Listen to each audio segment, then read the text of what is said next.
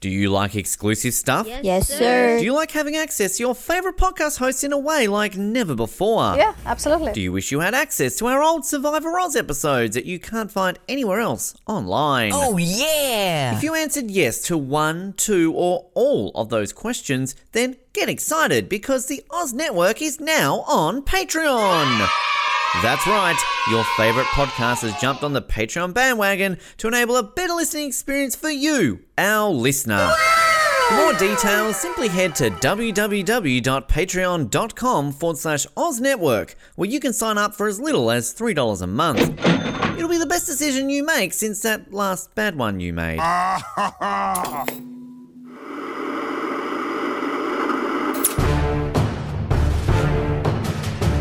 You're listening to the Oz TV podcast, only on the Oz Network. It is the Oz Network coming to you once again for a Breaking Bad episode. That's what we're saying now. Third ever last Breaking Bad episode.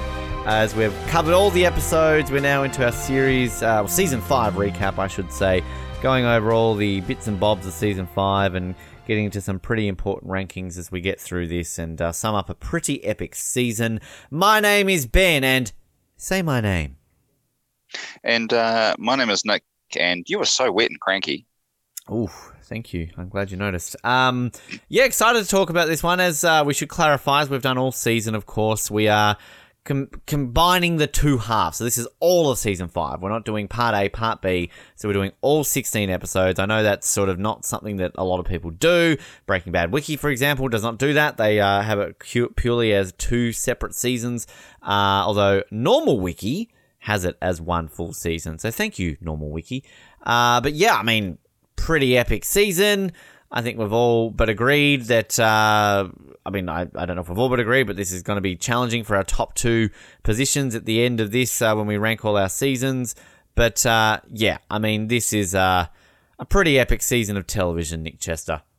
It is. It's quite funny because, like, just as we're watching this in the background, I've talked a little bit about Talking Bad, and I'm just kind of in the background on mute. Got the season finale Talking Bad that they had, which was at a cemetery in LA where they do lots of events. I don't know why you're doing events at a cemetery, but there you go. Aaron Paul put on this event and raised lots of money, and just the crowd like getting it right into the stuff. And Aaron Paul's wearing like a Vamonos pest suit, on stage, and you've got people like someone dressed as a pink bear, so it's just like, yeah, it's just been like just such an epic season, and it's kind of a nice reminder to me of just like how massive the season was at the time as well. It was whereas some of the others we've talked about, like a phenomenal and were a great cult hit, but this is kind of like, everybody knows about Breaking Bad now, and it's just a nice reminder of that to me.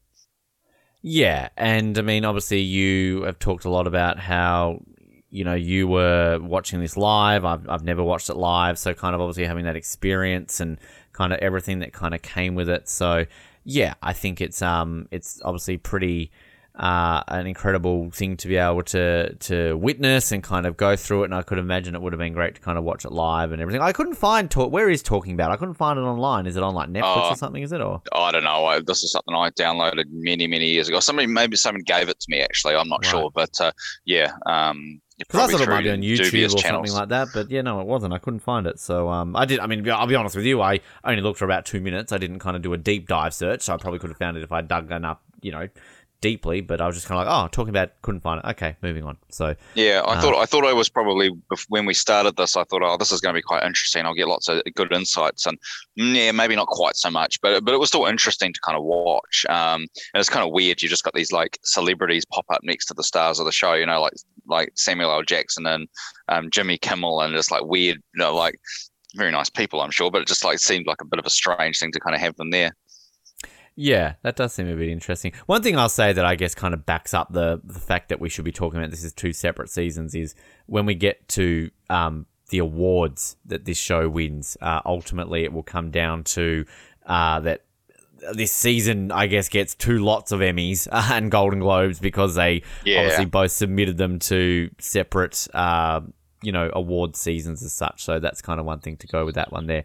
Yeah, I mean, as generally, we kind of just give a bit of an overview of the season and kind of, we'll go through the main cast, best episodes, worst episodes, things along those lines.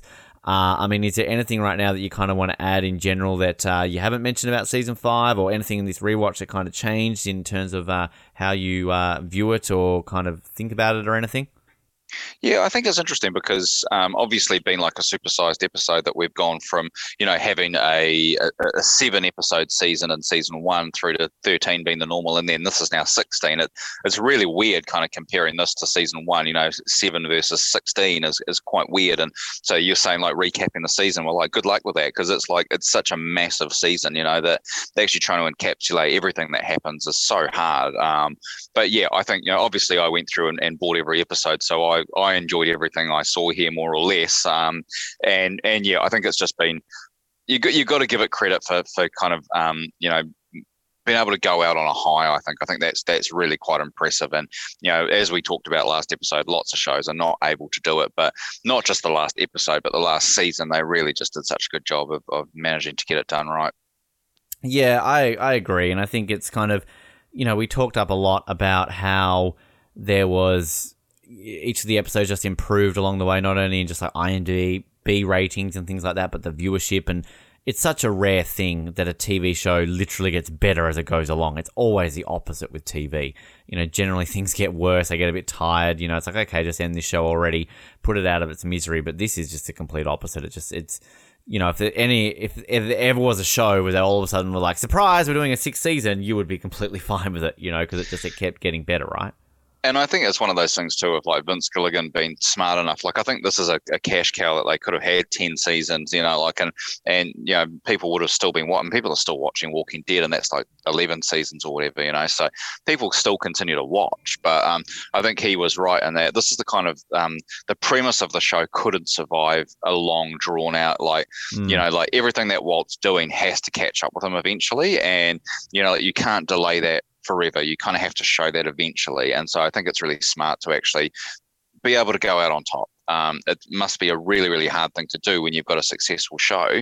And lots before him have not been able to do that, like just the lure of one more season, kind of Grey's Anatomy, I think, there are lots of shows that don't know when to say quit, and he yeah, but you're rightfully able to kind of call time on this, and to be fair, he's been able to kind of turn that into Better Call Saul. So been able to kind of keep this world alive and expand on it without kind of breaking the premise of this guy who, you just couldn't keep that going for too much longer.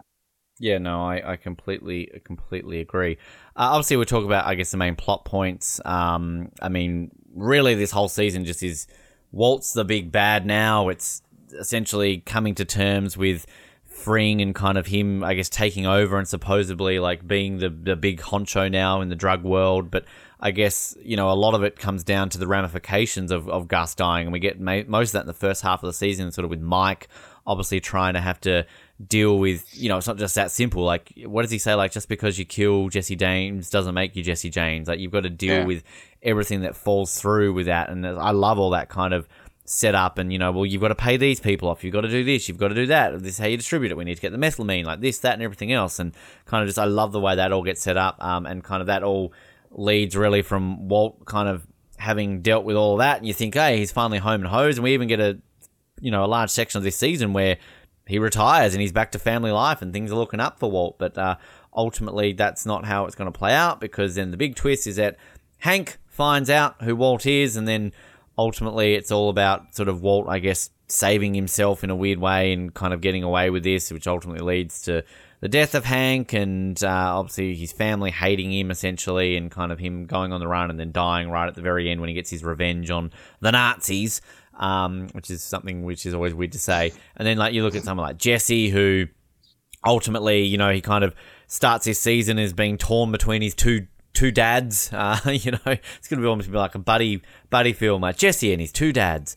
But then, he almost really sided with Mike, and he just wants to get out of it. He's had enough now when they kill off this kid, Drew Sharp. Sort of, he's had enough of all the death, of all the ramifications, and he basically retires back to his house to just smoke weed and everything before not being able to escape his money. And then he ends up turning, I don't want to say he turns into a rat, that makes him sound like mean, but you can understand why he turns this way after finding out that Walt has poisoned Brock in order to get what he wants. And then he ends up the whole season basically being chained in a Nazi prison. again, things you wouldn't think you would say Breaking Bad, but here we are. And then he leaves, I guess, a bit open-ended, but we're obviously going to get to his wrap-up in next week. And outside of that, we've obviously got some sort of ramifications with Skylar kind of dealing with being a prisoner, so-called, to Walt, and kind of accepting this, and then kind of dealing with all the fallout with everything. Hank and Marie, Hank's investigation, which ultimately becomes successful before he sadly dies. And then, we get the introduction of people like Lydia, Todd, sort of these people that are going to come important, the Nazis, obviously, things like that. So, yeah, I mean, lots of things that I probably missed about here, but I guess the main crux of it is, Walt basically becoming the head honcho, kingpin, evil guy, and then, as always is the case with Walt and Breaking Bad, when we think things are good and he's finally caught a break and we're going to be going good for him, things happen that ultimately leads to his inevitable death, which we kind of always felt was going to happen from the pilot episode when he was told he had terminal cancer. Here we are, 62 episodes later, he dead. So, yeah. Yeah, and I mean, I think if you talk about, the big and important kind of plot points here. I mean, it's all about the end of Walt's story here and kind of building to that. And, it's kind of quite long and drawn out really because it is 16 episodes. But, we kind of get that flashback or flash forward, at the start of episode 1 of the season that kind of tells us where we're going. And so you kind of know where things are kind of heading, even in that very first scene, so it's that's kind of the middle of it. But I guess for me, it's all about it radiates out from Walt. So Walt's obviously the most important thing here, but it's like, how are his actions impacting others? So Jesse's story is kind of a result of what decisions Walt has made, both in this and previous seasons, and same with Skylar, and the ultimate demise of Hank is that's a result of Walt's decisions, even though Walt's not the one who pulls the trigger. So it all centers on Walt, and as it rightfully should. Yeah, and one thing actually I should mention, and maybe we can do this when we get into the characters, but we didn't actually technically eulogize Walt, I guess, last week. But I mean, do we need to? I guess he's the main character, we should, but I mean, when you die in the last scene of the last episode, I don't know if that really warrants it, if he's going to die, halfway through season 5 or something like that. But I mean, I guess we can kind of probably lead this into the characters and maybe talk about that. And this is where it's going to be a bit tricky, so bear with me, because ultimately, as I said, Breaking Bad Wiki separates them into 2 halves, and with the main cast, and this is again something I pointed out last week, which I didn't actually realize, you actually have different main casts in both halves. And I think that just basically borders down to the fact that Jonathan Banks obviously leaves after the first half, and then both Jesse Plemons and Laura Fraser are credited as main cast members in the second half. So that's where it gets a bit interesting. So going over our main crew then of this season, obviously Bryan Cranston as Walter White, Anna Gunn, Skylar White, Aaron Paul, Jesse Pinkman, Dean Norris as Hank Schrader, Betsy Brand as Marie Schrader, RJ Mitty as Walter White Jr., Bob Odenkirk as Saul Goodman, Jonathan Banks as Mike Ehrmantraut, and then obviously, as I said, the additions of Laura Fraser as Lydia Redart Quayle and Jesse Plemons as Todd Alquist. So they're our group. Usual question. Standouts for you? Anyone in particular this season that all of a sudden got better, got worse? Favorites, least favorites? Anyone that's really there that's kind of okay, they're just kind of standardly there? I'll let you kind of start with that one. Well, I think they all got a moment to shine. So I think obviously if I'm asked for a standout, it's going to be Walt. Everything that Bryan Cranston does is amazing here, and has been the whole time. But, just the ability to kind of hold it all together right to the end is pretty amazing. And he's asked to do a lot of different things here, and makeup and all that kind of stuff. And he just delivers everything well. And, for me, I think a lot about that scene that we talked about in Ozymandias that often gets a little bit overlooked because of everything else happening in that episode. But, where he's making that phone call to Skylar and he's, angrily yelling at her while at the same time you see the look on his face and he's crying because he doesn't want to be saying these things, but he knows he has to. And I thought, man, that is an absolute feat of acting. I'm not sure I've ever really seen anything like that before. It is just so impressive. But yeah, I think others, got to give a lot of credit to Anna Gunn, as we talked about in the finale. But also I think Dean Norris kind of grew into a role that he probably wasn't expecting. When he kind of took that on, it was probably more of a comedic role and he was going to be a bit of a kind of douchebag jerk kind of brother-in-law, and he kind of gets asked to take on this much more serious role as time goes on, and I think it kind of culminates in his death scene, which is amazing. So yeah, so some great characters there, and I think the thing that we've talked about is even characters that we don't particularly, I don't know if I want to say but ones that aren't hugely important, like Marie and and even like Lydia, not doing a whole lot in some of those latest episodes. They're still perfectly cast. They're doing a great job. They're doing the bit they're supposed to be doing, and they're making you feel the things you're meant to feel. So you can't but be impressed with what they're doing. Yeah, I agree. And I mean, going back to my point about do we eulogize Walt? Probably not. And then, like, I think technically then, well, we probably should have eulogized Lydia and Todd last week because they were main cast members. But I guess, you know, we talked enough about them in some senses that it feels weird to eulogize characters that we kind of don't. Like, I mean, again, Walt being the obvious standout, but again, I think it's a bit different when you die at the end of the last one. Yeah, I feel like I always never praise Walt enough because I'm maybe more a bit Team Jesse, but like, you can't not this season. I mean, like, everything you said is right. Like, Bryan Cranston's just incredible and just so amazing, and just, again, I've said it so many times in these episodes how we're meant to full on hate this guy because he's just an utter prick at this point, but like, you just sympathize with him, and like, that's just such good writing, such good acting, like, that you sympathize with someone this evil. Like, God, we're always talking about Nazis apparently, but if Vince Gilligan did a show on Hitler, I'm sure probably by the end of it we're going to like Hitler. Like, I mean, it's just, it's crazy how you just feel this way about him. But yeah, I would almost go on a limb and say like Anna Gunn for me, number 2 as well, because like, it's just like, I've always liked what they do with her in the last season, and it does leave me wanting more with her, like, kind of, you know, as I've said a few times now about going forward with that. So I've always loved her, and I just think this is a really standout for her. And obviously I'm a massive Jesse fan, and I love Aaron Paul, but weirdly, this is maybe the least I feel he's had to do in any of the seasons. Like, but that's not taking away from when he does have stuff. He's still incredible, because even those last few episodes when he doesn't have a lot to do, just like the way Aaron Paul sells it is enough that you don't need a lot of Jesse to be like really sold on Jesse. And I just kind of like this journey of Jesse that he kind of goes through, and you kind of almost think Jesse's redeemed, and then all of a sudden he just again gets treated like absolute shit, literally kidnapped and held hostage by Nazis. So, you know, that kind of works that way. And I agree with Dean Norris as Hank, like, just incredible. He's so good in kind of what he's got to deal with, and because he almost becomes the main star of this show for a couple of episodes in the middle, doesn't he? Because with him and Walt. And then, yeah, like, Betsy Brandt, always good.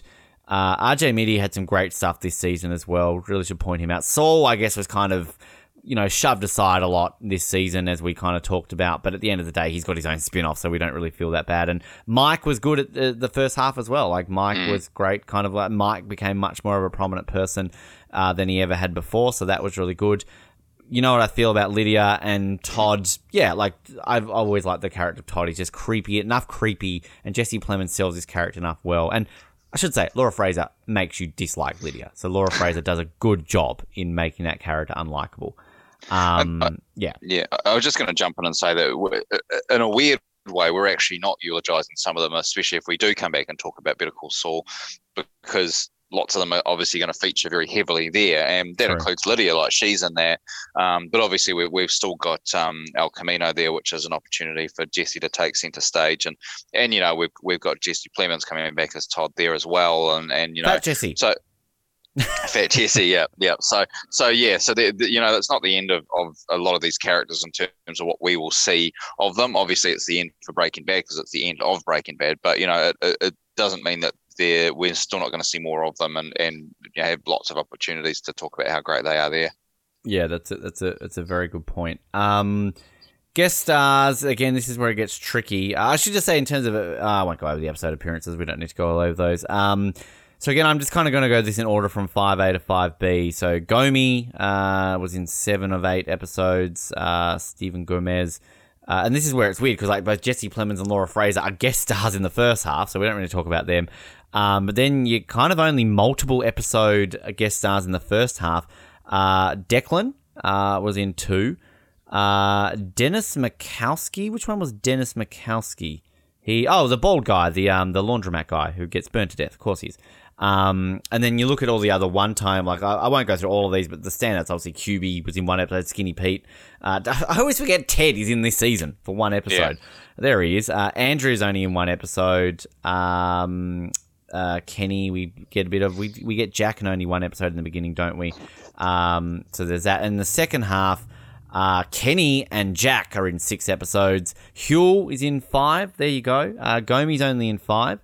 Elliot is in 2, because I guess they count the TV appearance. QB's only in 2. Skinny Pete and Badger in 2. Gretchen in 2. Detective Callan Show is in 2, and Andrew is only in 2. So there you go. But and I want to point out, because it's hard to believe he's only in one episode, and that is Ed. The disappearer, like, because he's just got such a presence on the one episode he's in, doesn't he? Where you kind of feel that like he should be in more. So it's weird to think he's only in one episode. But I'll jump in and say, kind of Gomi, like, he's always been a standout. We always like him, but I just kind of like that scene when he catches the lawyer guy in the bank. I just love that hey, and just kind of his stuff with Hank towards the end is great. And like, again, his death scene is weirdly okay. So kind of shout out to Gomi in this season, I think. Obviously, Uncle Jack, you hate this character, but Michael Bowen does such a good job at making you hate it. And even Kevin Rankin as Kenny. Oh my God, they killed Kenny. We didn't say it last week. But like, just, they make you just dislike these Nazi guys so much. So they do such a good job at making them believable. Lavelle Crawford as Huel. Huel gets a little bit more to do, but kind of great. Always love him. I love the fact that we get Skinny Pete and Badger for a little bit as well. And yeah, props to Robert Foster. I think he's so great as Ed. And maybe the best scene we've ever had with Ted this season was him in like a head brace, nearly dead. So props to Christopher Cousins there for that. Yeah, I mean, it's hard to go past Jack, obviously. I think that, such an important part of the second season. And I kind of talked about the thing that we were mentioning during the finale discussion around him being the villain. And he's really not. He's a guest star, a big guest star, because he's in a lot of episodes. But I think that's probably, in terms of importance to this particular season, he's really up there, isn't he, in terms of somebody that is really important. And Huel's the other one. I think Huel's got quite a big part to play in this, even though he doesn't have a lot of screen time. I think you got those memorable moments of him kind of like lying on the big thing of cash, and but obviously lifting the cigarettes and all that kind of stuff is a big part of his role. So I think that he has a surprising amount to do in this. I just always want to make sure that Huel gets a little bit of a shout out, because he's a good fun character. Yeah, still sitting in that room basically, waiting to go there. In terms of episodes, we've got 16 to go through, and obviously pretty standout ones when it comes to it. So, best and worst episodes. You bought everything, so good luck with this. But I rented 2 episodes this season. That was Buyout and Madrigal. I had Madrigal as the lowest ranked one. I've got that at 54th overall, and Buyout at 52. So they're my 2 obviously lowest, and clearly my 2 highest are little episodes called Ozymandias and To'Hajiilee. I'm going to get it right one day. They are literally my top 2 episodes of the entire series. But I've also got 3 other episodes in the top 10. I've got Gliding Over All, at number 6. I've got Granite State at number 8, and I've got Felina at number 10. And also in the top 20, I've got Say My Name and Blood Money. So, and even if you just look at the top half, so in terms of from 31 above, I've only got 6 episodes of this entire season in the bottom half of all my ratings. So that just goes to show the standout. So to me, obviously, Ozymandias is the best episode of this season, and to me, Madrigal is the worst episode of this season. Yeah, well, I've technically got the same, although I did buy all of them. 42 is the lowest I've got, which is Madrigal, and Hazard Pay's just in front of it at 41. But I've got 51 and 39, if you're following me. So season 5, episode 4 is just a couple above that as well. So those are kind of like my kind of bottom 3 from this. And obviously at the top, the same. I've got Ozymandias, and then I've got my next one down is Gliding Over All. Actually, is in number 4, which I really liked. I think that episode did so much. There was so much, the prison shankings and that great. I think probably the best kind of cooking montage that we've had in the entire show was in that episode, as well as obviously the very memorable ending of that episode. I really love that episode. Inside my top 10, I've also got Felina's in there at number 8. So I think I've got and To'Hajiilee in there well at number 5. I think half of my 5 season 5 episodes, which is not a massive surprise really. And I think going down, there's a whole bunch of other ones in there as well. Say My Name, Blood Money, like they're all in there. So I think probably there's lots of good. I think Granite State's a really good episode, and I've got it quite low. I think at 8. Well, it feels low at 8. But actually there's just so many good episodes there. It's really not low, it's just that there's so many other good ones as well. And I think that's another one of those forgotten episodes that actually is really good. I'm going to do and we'll talk about this more in our series recap. We'll probably just go over our top 10 episodes to remind people, but I back when I did, we did Nip Tuck and I did Third Watch, I did an article on my website where I just kind of typed every single episode out in order for people if they really want to see, which is interesting because I think both Nip Tuck and Third Watch, no one online had ever ranked the episodes before. So often, not trying to brag or anything, but that they're the big hits I get on my website because people find them and they read them, whereas there's 50,000 articles out there on ranking the episodes of Breaking Bad. So, but I'll put that up eventually on my website for people can check that out and kind of see. Potentially, I'll have it up ready to go when the series recap goes up in a couple of weeks. Which leads us really into our two big things. One's going to be a big talking point, but this one here, I don't know how this one will be. This is our season ranking. So where this ranks, I guess. Actually, no, hang on. Sorry, before I do that, let me go over the awards because this is an important one I wanted to point out, actually. So we like to go over what this wins in terms of awards in the awards seasons, guess. So again, this is where I say it's a little bit tricky in the fact that you have two halves of two seasons, so therefore you kind of have them winning awards in different parts. Double dipping.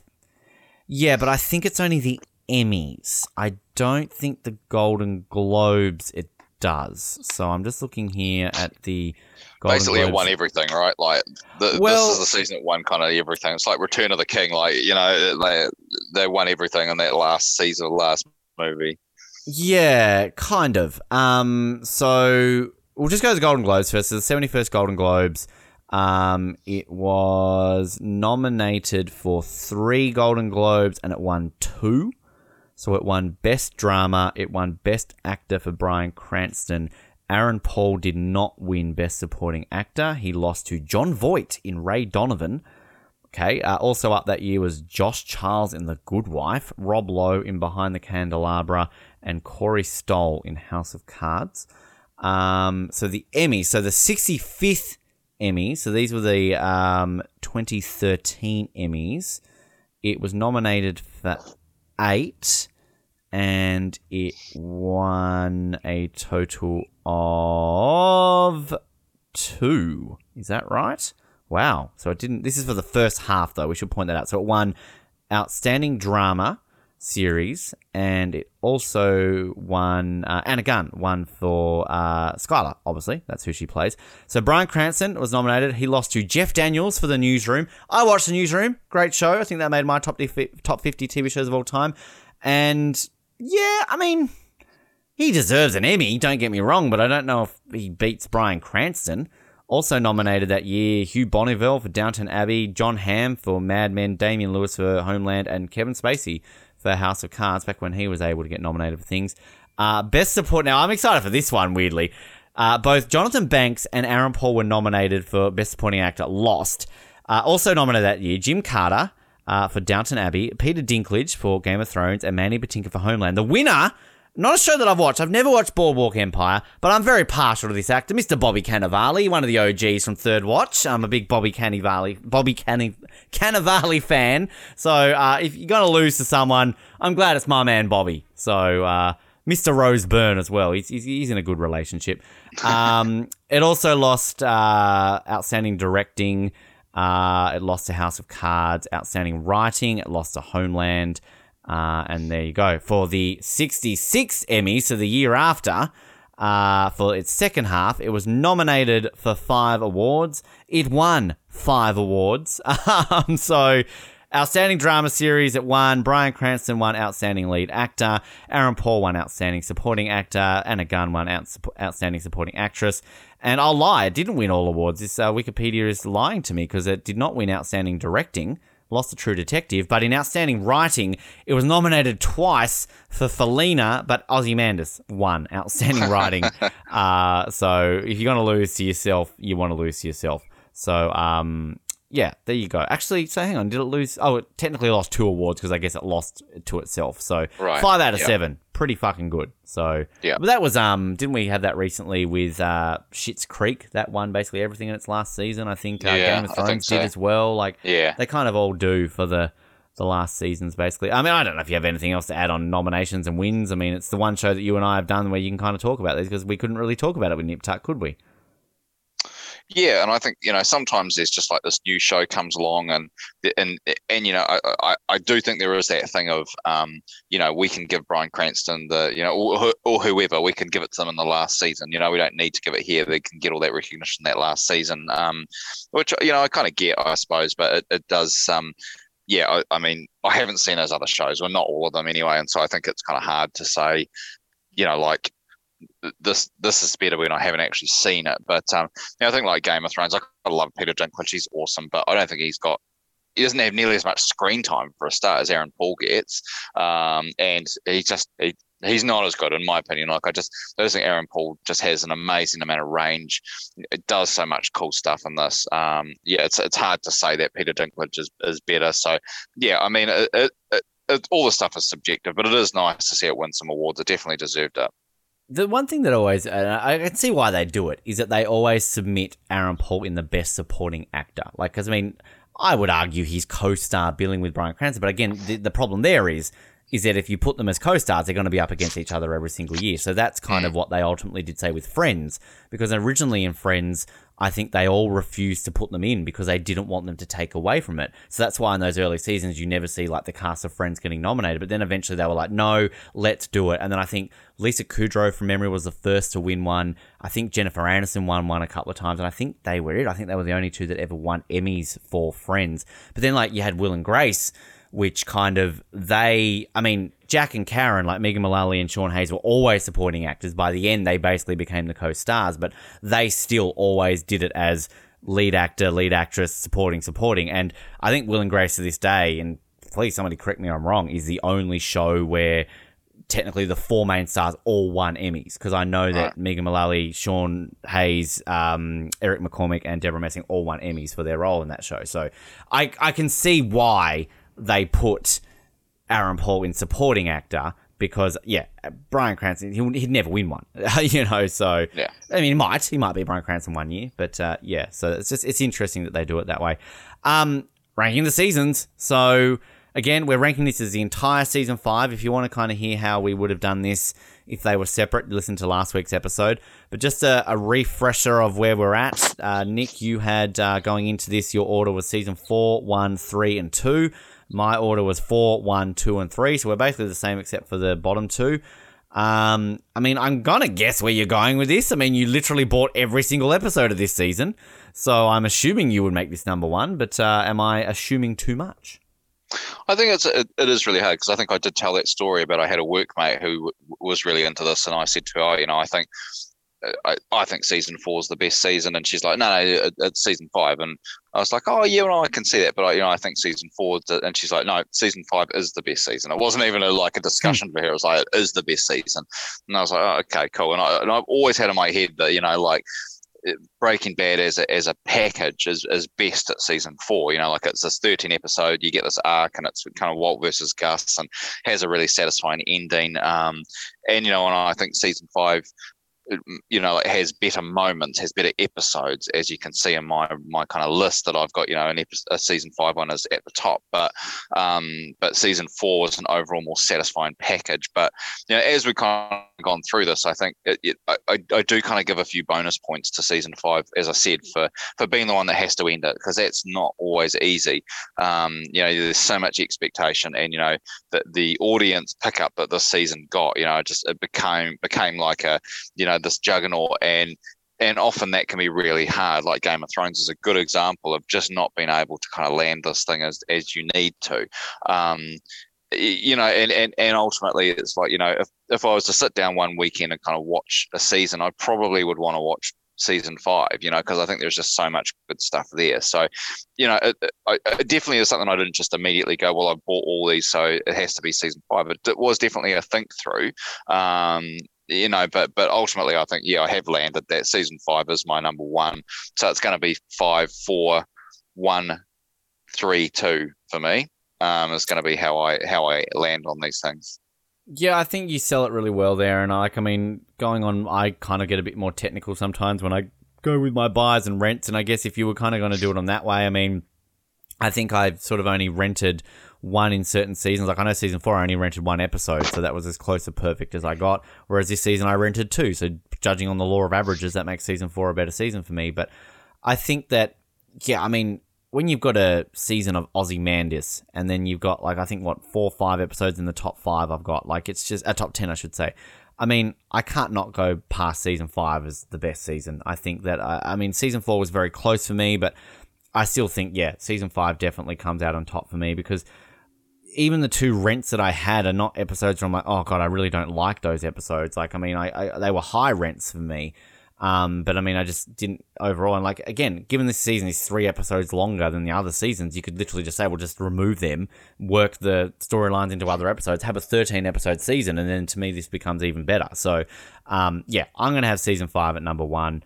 And I think that it's probably a standard answer for most people. So, yeah, my final. Ours are exactly the same, except you have season 2 last. I've got season 3 last. I've got season 2 at number 4. You've got season 3 at number 4. So our top 3 is exactly the same. It's just our bottom 2 are slightly different. Yeah, and I mean, we'll probably talk more about it in the kind of series wrap up when we talk there. But I'm really pleased that season 1's kind of landed in the middle there, as opposed to being, the one that's forgotten right at the end. Because I think it is and it has some advantages of only having 7 episodes. But I do love season 1. I think it's great. But yeah, I mean, just with the stakes being raised as high as they are here, to still pull it off is really, really cool. Which leads us into, I don't know how this is going to go. I've marked down here, Nick, that throughout this season, I've put down as potential 32 moments as top 5s. I'm happy to skim through them quickly. And there were some that I didn't mark down because I'm like, well, this could be, but there's already so many. So I'm going to go through these super quickly. I don't know if you've got a list or you've got anything that you'll want to add to these, but I'll just go through these super quickly and when we can start this discussion, because I don't even know if this is kind of like where season 4, I think we were kind of like, okay, these are the 5 moments, easy. Whereas like this one, like, I mean, there's 5 episodes in one episode that I think we could go. So really quickly, let's see if I can skim through these notes. You'll hear me turning pages as I go along. So in episode 1, Live Free or Die, I've got the whole magnets, situation, because I love the magnets. I think that's great. So I'm put that up there. At the beginning of 51, I've got, I know this isn't going to make it, Bonfire. Come on. No. Okay. Skylar basically trying to kill herself in the pool. And then her, the whole counting every minute I can take the kids away from you as a victory, and I'm waiting for you to die speech that she gives to Walt. Like, that's pretty effective. Moving into the next episode, which of course is Dead Freight, the train robbery, speaks for itself. I'm a big advocate for the train robbery. Then we have Say My Name. Obviously, we have the moment where he's like, say my name. And then Mike's death at the end, I think, is pretty epic. Gliding over all, I have 5 moments in this episode alone. So the prison murder montage, the Crystal Blue persuasion montage, the money scene when basically they're in the storage locker and they're seeing the money, and then I've got, what have I got 2 here? Jesse and Walt final talk. Oh, the Jesse and Walt's, I guess, final real talk to each other in that episode, isn't it? Where like they kind of, he drops the money off to him, doesn't he? And then obviously Hank discovering the book at the end, the cliffhanger. Blood money. I've got Jesse throwing the money everywhere, and then the punch up between Hank and Walt at the end of the episode, and sort of Walt threatening Hank. In Buried, I've got Marie slapping Skylar and that whole sequence there. Again, some of these are like clearly not going to make it, but I'm just putting them up there. In Confessions, I've got the dinner scene with our friend Trent, the waiter, basically going, the standoff, giving the DVD. And I think I've also connected into that with the video when Hank and Marie watched the video as well. And then I've got the ending of that episode with Jesse bashing Sol and then pouring all the fuel at Walt's house. Rabbit Dog, I've got Hank with the gun to Jesse when he kind of confronts him in the room, and Jesse's just like, he can't keep getting away with this. Like, I love that kind of moment with Jesse when he does that. I'm nearly at the end, don't worry. In Tohajali, the episode I can never pronounce, I've got kind of the whole the chase sequence basically where Jesse's on the phone and Walt's driving to the desert, panicking. I've got the whole arrest of Walt, and then of course the final shootout standoff at the end. Ozymandias, I mean, Hank's death scene, Jesse being dragged out and basically thinking he's about to die, mixed with Walt telling him that he basically killed Jane. The whole fight sequence between, Walt getting attacked by Skylar and that whole sequence, and then the phone call at the end, of course. Granite State, I've got Jesse trying to escape and then Andrea getting killed. You could technically class that as one, but I've got that as two separate ones. And then the cliffhanger ending. I love just the ending of him with the phone call with Walt Jr. And then Felina, I've got the Gretchen and Elliot being held hostage.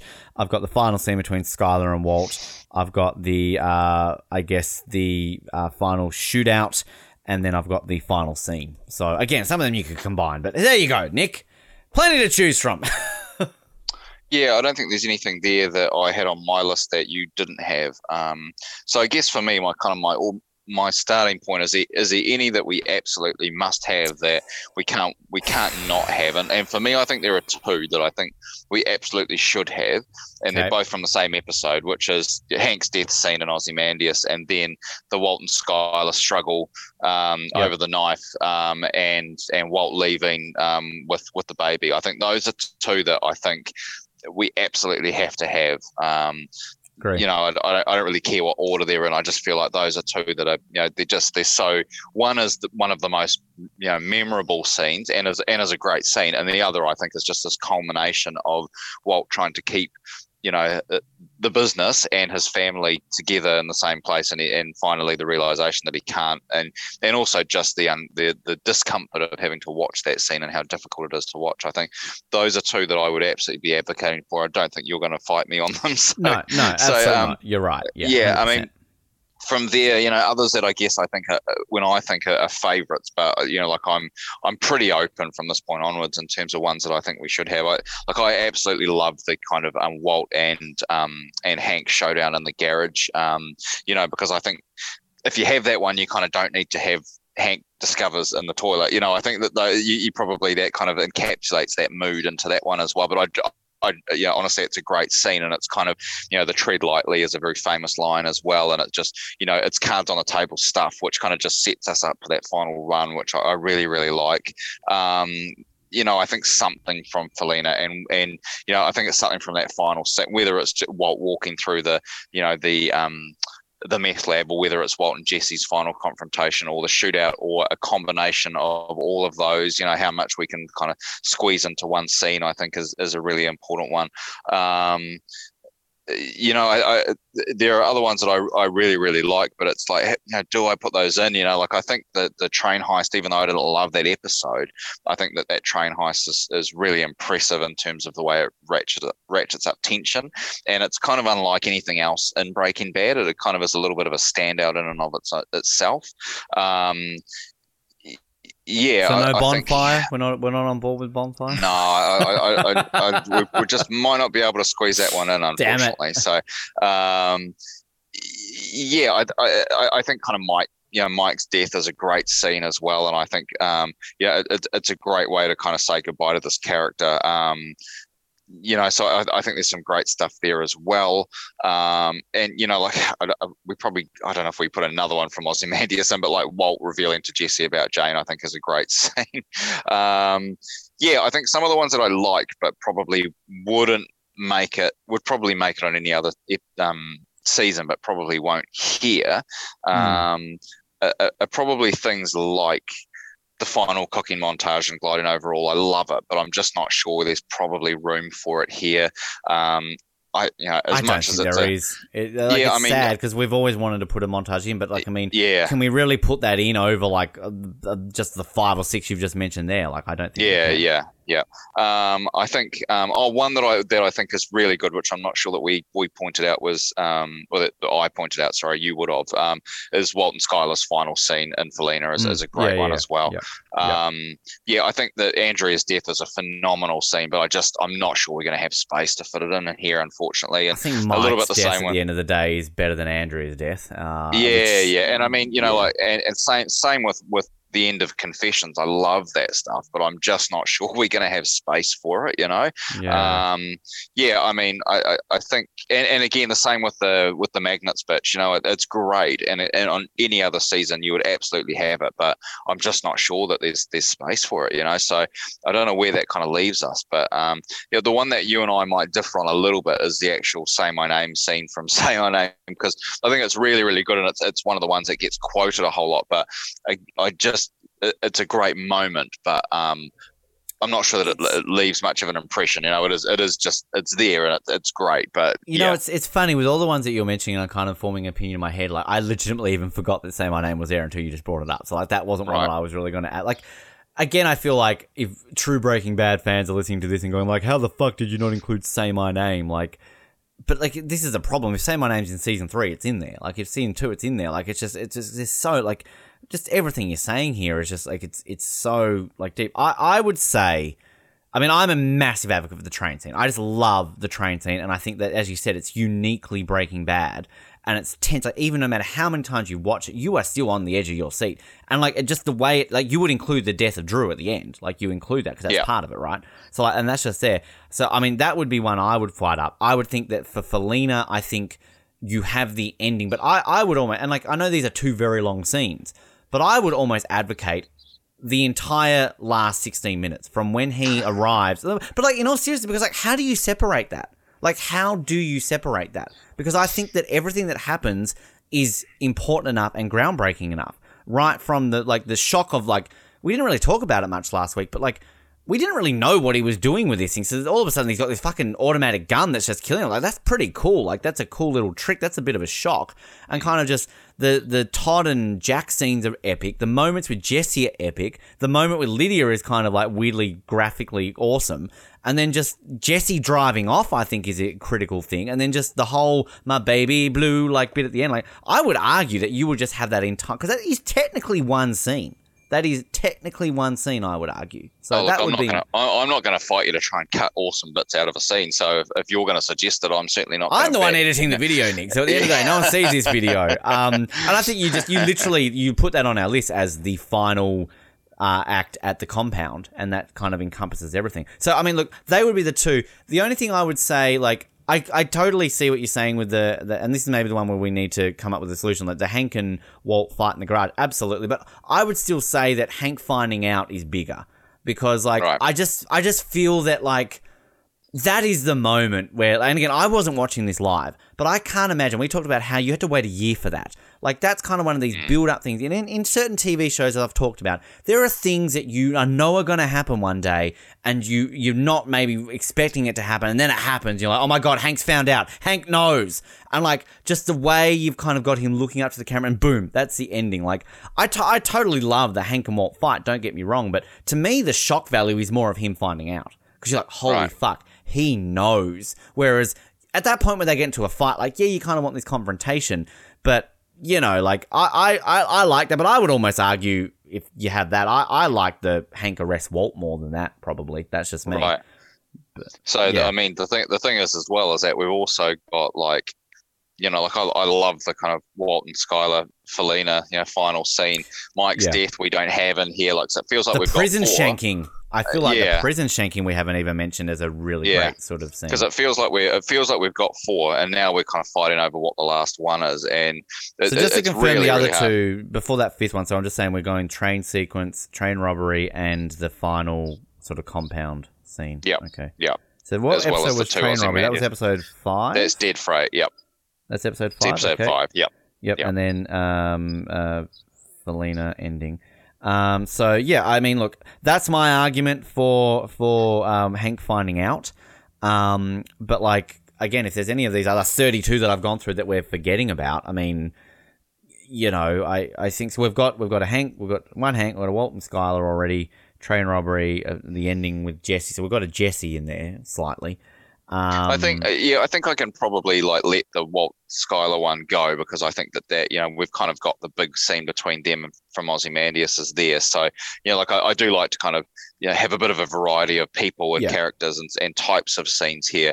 So for me, I think probably it's down to 3. It's the Hank finding out, it's Mike's death, or it's Walt being arrested. But those to me feel like the three. Although, yeah, is there a Jesse one that we're missing? We don't. Although Jesse features in the Felina one, obviously, and he's in Dead Freight as well. So he's in a couple of these. The only Jesse ones that I would advocate for is going back to what you said. Would be another one from Ozymandias. Is the whole him learning about James, but also like him bashing Sol and like burning. Like that's pretty epic. Yeah.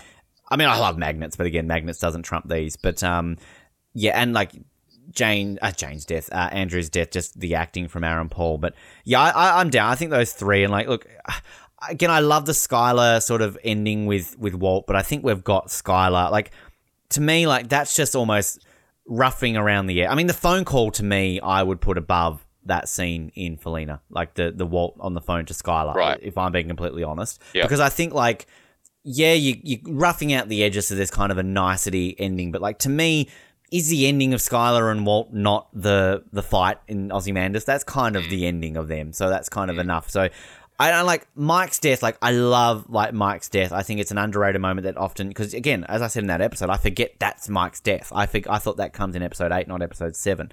But I just think, like, I look at it, too, as just an iconic moment of the show when Hank finds out. Like... Mike is a great character. Mike is important to the show, but Hank's more important. And Hank finding out, because like this is a big talking point that people always say, how does he have a DEA brother who doesn't know? And like we talked about how, well, it's kind of, you know, because it's the unassuming person. You never assume it's that person. So for Hank to find this out, and like this is a big fucking deal. So, and I think like without Hank finding out, the second half of this season doesn't work. Whereas Mike dying kind of almost allows Walt to retire, doesn't it? So it's kind of I think the other thing too of the like Mike's death is a big moment in the show. That scene is really good, but I actually don't think it's at the same level as these other ones. And I think the other thing I like about adding the Hank finding out the truth is that it's actually a quiet scene, and it kind of shows the value. Like the other four we've got are quite big action scenes, which you'd expect, but I quite like having this one, which is just it kind of shows that you don't need whiz bang, to have a really kind of effective cliffhanger. So yeah, I think I'm one over there. So I'm quite happy to add that in as our fifth one, not necessarily number 5. So yeah, if that's what we settled on, I'm quite comfortable with that. It's so hard, and yeah, I mean we could come up with a list of 10 or 15, and they'd all be good and all be worthy of being in this top 5. But we've got to do what we've got to do. Which is kind of at the end of the day where we probably should have separated them into part A and part B, right? Because then we could have done it better. But, technically there. So, okay, so to clarify, we've got Hank's death from episode 14, Walt vs. Skylar, episode 14, train robbery, episode 5, the ending of Felina, the ending of the whole show, episode 16, and Hank finds out about Walt, episode 8. So I guess we put these into order. So, I mean, is the obvious number 5 Hank finding out because that was the last one we put in? Well, I guess if it's the one we were struggling over, then yeah, that kind of makes sense, right? Yeah. I mean, look... See, this is where I'd almost disagree with myself. I would almost put train robbery at 5. Because, like, I mean, I love the train robbery. I do. But in terms of the importance and the epicness of these moments, the train robbery to me is the least of these 5. Yeah. Like, it's epic, but it's not important to the whole show. Like, it's just an epic sequence, if you know what I mean. Yeah. It's like tortoise head blowing up. You know, like that's... Yeah, totally. Yeah. Yeah, no, fine. Yeah, fine by me. I think probably if I was going to flick one on to watch, I would chuck on Hank finds out before I put on the train robbery. So yeah. Look, to me, I'm debating between number 1, and that's Hank's death and Walt vs. Skylar. So they're my between number 1 and number 2. I don't know how you feel. So I mean, so a showdown at the end is number 3. I would even put this is again. I'm contradicting myself. We literally battled to get this in there, but like I would put Felina ending 4, and then Hank finds out at 3. That's how I would put it. Like the ending of the whole sequence of Felina ending. Like, you know what I mean? I would put Hank finding out as number 3. That would just be me. So, but if you've got a different opinion on that, you don't agree with that? Yeah, I kind of feel like just the ending of the show is so good, and as we've talked about, there's so much pressure on it to be good. I think it probably should be 3. I'll give it to you because you ended up putting Hank finding out in there at the end, so I'll let you have that. So okay, so Hank finding out 4, the ending of the show at 3. So okay, I said this in Ozymandias that like literally both of these scenes could be number 1 and potentially could be number 1 of the whole series as well. So I'm going to say my opinion is that number one should be the Walt versus Skylar fight, because to me, the whole crux of this show is Walt is doing this for his family, to leave this money behind for his family. He's dying. He wants to find a way to create money and income to set his family up for life. He thinks he's doing it for good reasons. And at the beginning, he gets into it because he's like, yeah, well, this will be easy. I can make some money and they'll be set for life. And through everything that he goes through in this show, even when he loses Skylar for parts, he gets her back. Like, she's kind of always there at the end of that. This is the moment where, like, it's over. Like, it's just, he's done this almost for nothing because he has lost his family. And, like, that is just such a confronting scene. I remember watching this going like, holy fuck, like, poor Walt, even though he's a prick. And like that, and just that scene when you kind of got Walter Jr. cowering over Skylar and he's so lost. And then to add weight, like, again, I said in the episode, you could end it there and it's powerful enough. He then fucking kidnaps a baby. And then you've got Skylar on the ground, like crying her eyes out. Like, to me, that is like, and I'm not taking away from Hank's death because that is pretty epic, but like, I get more emotion and more feelings from that whole sequence between these two. That to me is the number one moment of this season. No arguments from me. To be honest, like I thought your facial expression was like you were completely disagreeing with me. I was reading you there wrong. Okay. I think for me, like, it's easy to get suckered into these big moments because they're the ones that people remember. They're the ones that kind of, stick with people and they get talked about at the water cooler the next day. But I totally agree that the kind of, the heart of the show is Walt, convincing himself that everything he's doing is justified because his family needs him to do it. And this is the moment where you even see that moment. It's almost like the Ralph Wiggum, you can see his heartbreaking moment. Yeah. Like you actually do see it, like actually just, this is all for nothing. And that's where he makes that decision to take Holly and leave. And I think, just even talking through some of the stuff we did in that episode around, like how hard that scene was to film for Anna Gunn. And I think there's just so much to it that I really like it. And, like I totally love the Hank stuff too. It's one of the most shocking deaths I've maybe ever seen on a TV show. So taking nothing away from that either. But I'm not going to disagree. I think it is for me the scene that I go back to and really enjoy.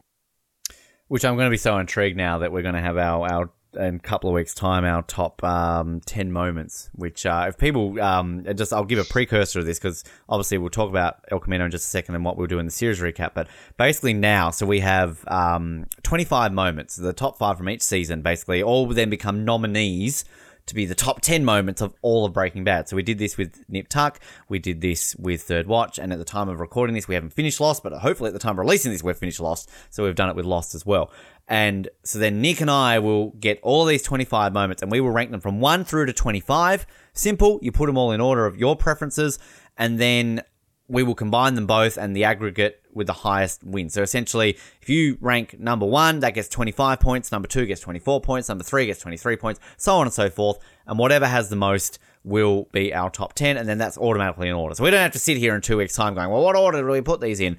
It's automatically done, and I will reveal them live. Nick won't know until I'm on air, and I'll reveal the big Oz Network top 10 moments of Breaking Bad, which is intriguing, Nick, because you've basically, at the time of recording this, said you've basically done yours. You're going to rank them. So I'm sure you're going to send these to me pretty quickly. I haven't started mine yet, so I don't want to look at yours. So when you send it to me, I'm not going to open the message because I don't want to be swayed. I don't want to be like, oh, well, if I put this at number whatever because Nick's got this at number whatever, I can make this number 1. Like, no, I want to go into these completely blind and then combine them fairly. So I get excited. This is my weirdest thing I get excited for whenever we do a full series recap. I'm just going to punk you and just like put the intervention scene with the pillow from season 1. I'm just going to put that as number 1 just to mess. I thought you were going to go, you can grab your restraining order right here. We never nominated it. We should have, but never mind. I put Bonfire at number 1. There you go. Simple. But next week, though, El Camino, a Breaking Bad story, an episode we've technically sort of done. I did a spoiler-free review of it when it first came out here on the show, but I've only ever seen it twice. I watched it when it was first on, and when I did my speed rewatch a couple of months ago, I watched it then. So I feel like I loved it the first time I watched it. I definitely think my opinion changed the second time. I'm not saying I didn't love it, but like you watch it for a second time, and I think in more of a context at that point when I just rewatched all of Breaking Bad, whereas when I watched it the first time, I probably hadn't watched Breaking Bad in a couple of years, so I was, a bit out of the loop a bit more. Yep. So, yeah, I'm looking forward to watching it for a third time and kind of putting the pen to paper to write notes and everything along those lines. But I just say I enjoy it. Like, I'm glad that we got it. I've said over the last few weeks that we needed it. I feel like it's a perfect way to end Jesse, and I just kind of like what we get because I'm obviously a massive Jesse fan. I love the fact that he kind of gets his movies. I like the throwbacks and like the flashbacks they do. I don't think are cheap. I think they kind of work. And that was kind of the risk. Like, oh, will Bryan Cranston appear? Will this person appear? Will that person appear? And what they do with it doesn't feel like it's just done for shits and gigs. Like, it works into the story. So I'm looking forward to talking about El Camino and Fat Jesse Plemons, because that was the talking point about this when this was released a couple of years ago, wasn't it? It wasn't about the quality of the story. It was, wow, Todd's fat. Which, poor Jesse Plemons, leave him alone. Yeah, absolutely. It was a lot of kind of fat shaming, and he, we'll talk about it, but he talked a lot of himself about he didn't really realize this would be such a big deal at the time. So yeah, I think it's an interesting talking point. I think it absolutely benefits from watching it straight after watching Breaking Bad. I think it is one of those things where, yeah, like I was the same as you. Like I just picked it up, kind of just blind, whenever it came out, because it came out like 6 years or something after Breaking Bad was finished, and so I was just like, okay, cool, I'm just going to check this on, and I was like, I'm not sure I like this very much, and spoiler alert, it's only the second time I've watched it. I watched it once and it was fine, whatever. Now I've kind of gone back and watched it as part of this and got a completely different view on it, having just come fresh off watching Breaking Bad. So yeah, I think there's lots to discuss. It is a nice companion piece, I'll say that. It's nice to kind of get I didn't think I needed a kind of resolution for the Jesse story, but it is nice to have it. Yeah, no, I completely agree with that. But tune in for that. Next week we've got 2 more to go. Then after that we've got our series recap. Sound like Nick now. And then we're done with Breaking Bad until we decide to pick up Better Call Saul at some point. Do all the usual here at the end, like, subscribe, all that kind of fun stuff, and stay up to date. And if you've missed any of these episodes, if you've just decided to tune in on Series 5 recap, then okay, cool. You've got a lot of episodes to catch up on before you listen to this one again. My name is Ben, and why would anybody want to put a metal ring through the end of their prick? My name's Nick, and the next time you bring a gun to a podcast, I'll stick it up your ass sideways. Thanks for downloading this episode of the Oz Network. Make sure you never miss an episode by subscribing to the podcast via Apple Podcasts, Spotify, Stitcher, Google Podcasts, or by copying our RSS feed into your preferred podcast provider. And while you're there, please drop us a rating and leave us some feedback. You can also be sure to stay up to date with all the latest episodes and happenings from the show, as well as finding out how you can get involved in upcoming episodes by following our social media pages on Facebook, Twitter, and Instagram, as well as getting everything you need under one roof at theoznetwork.net. Thanks again for listening, and we'll speak to you next time.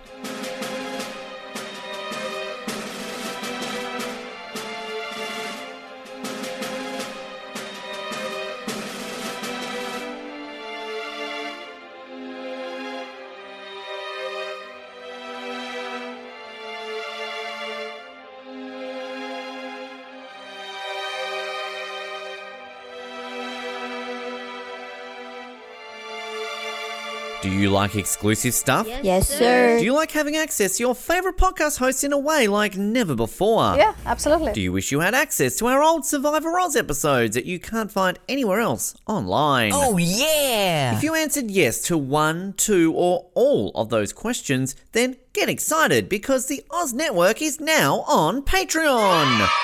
That's right, your favourite podcast has jumped on the Patreon bandwagon to enable a better listening experience for you, our listener. For more details, simply head to www.patreon.com/Oz Network, where you can sign up for as little as $3 a month. It'll be the best decision you make since that last bad one you made.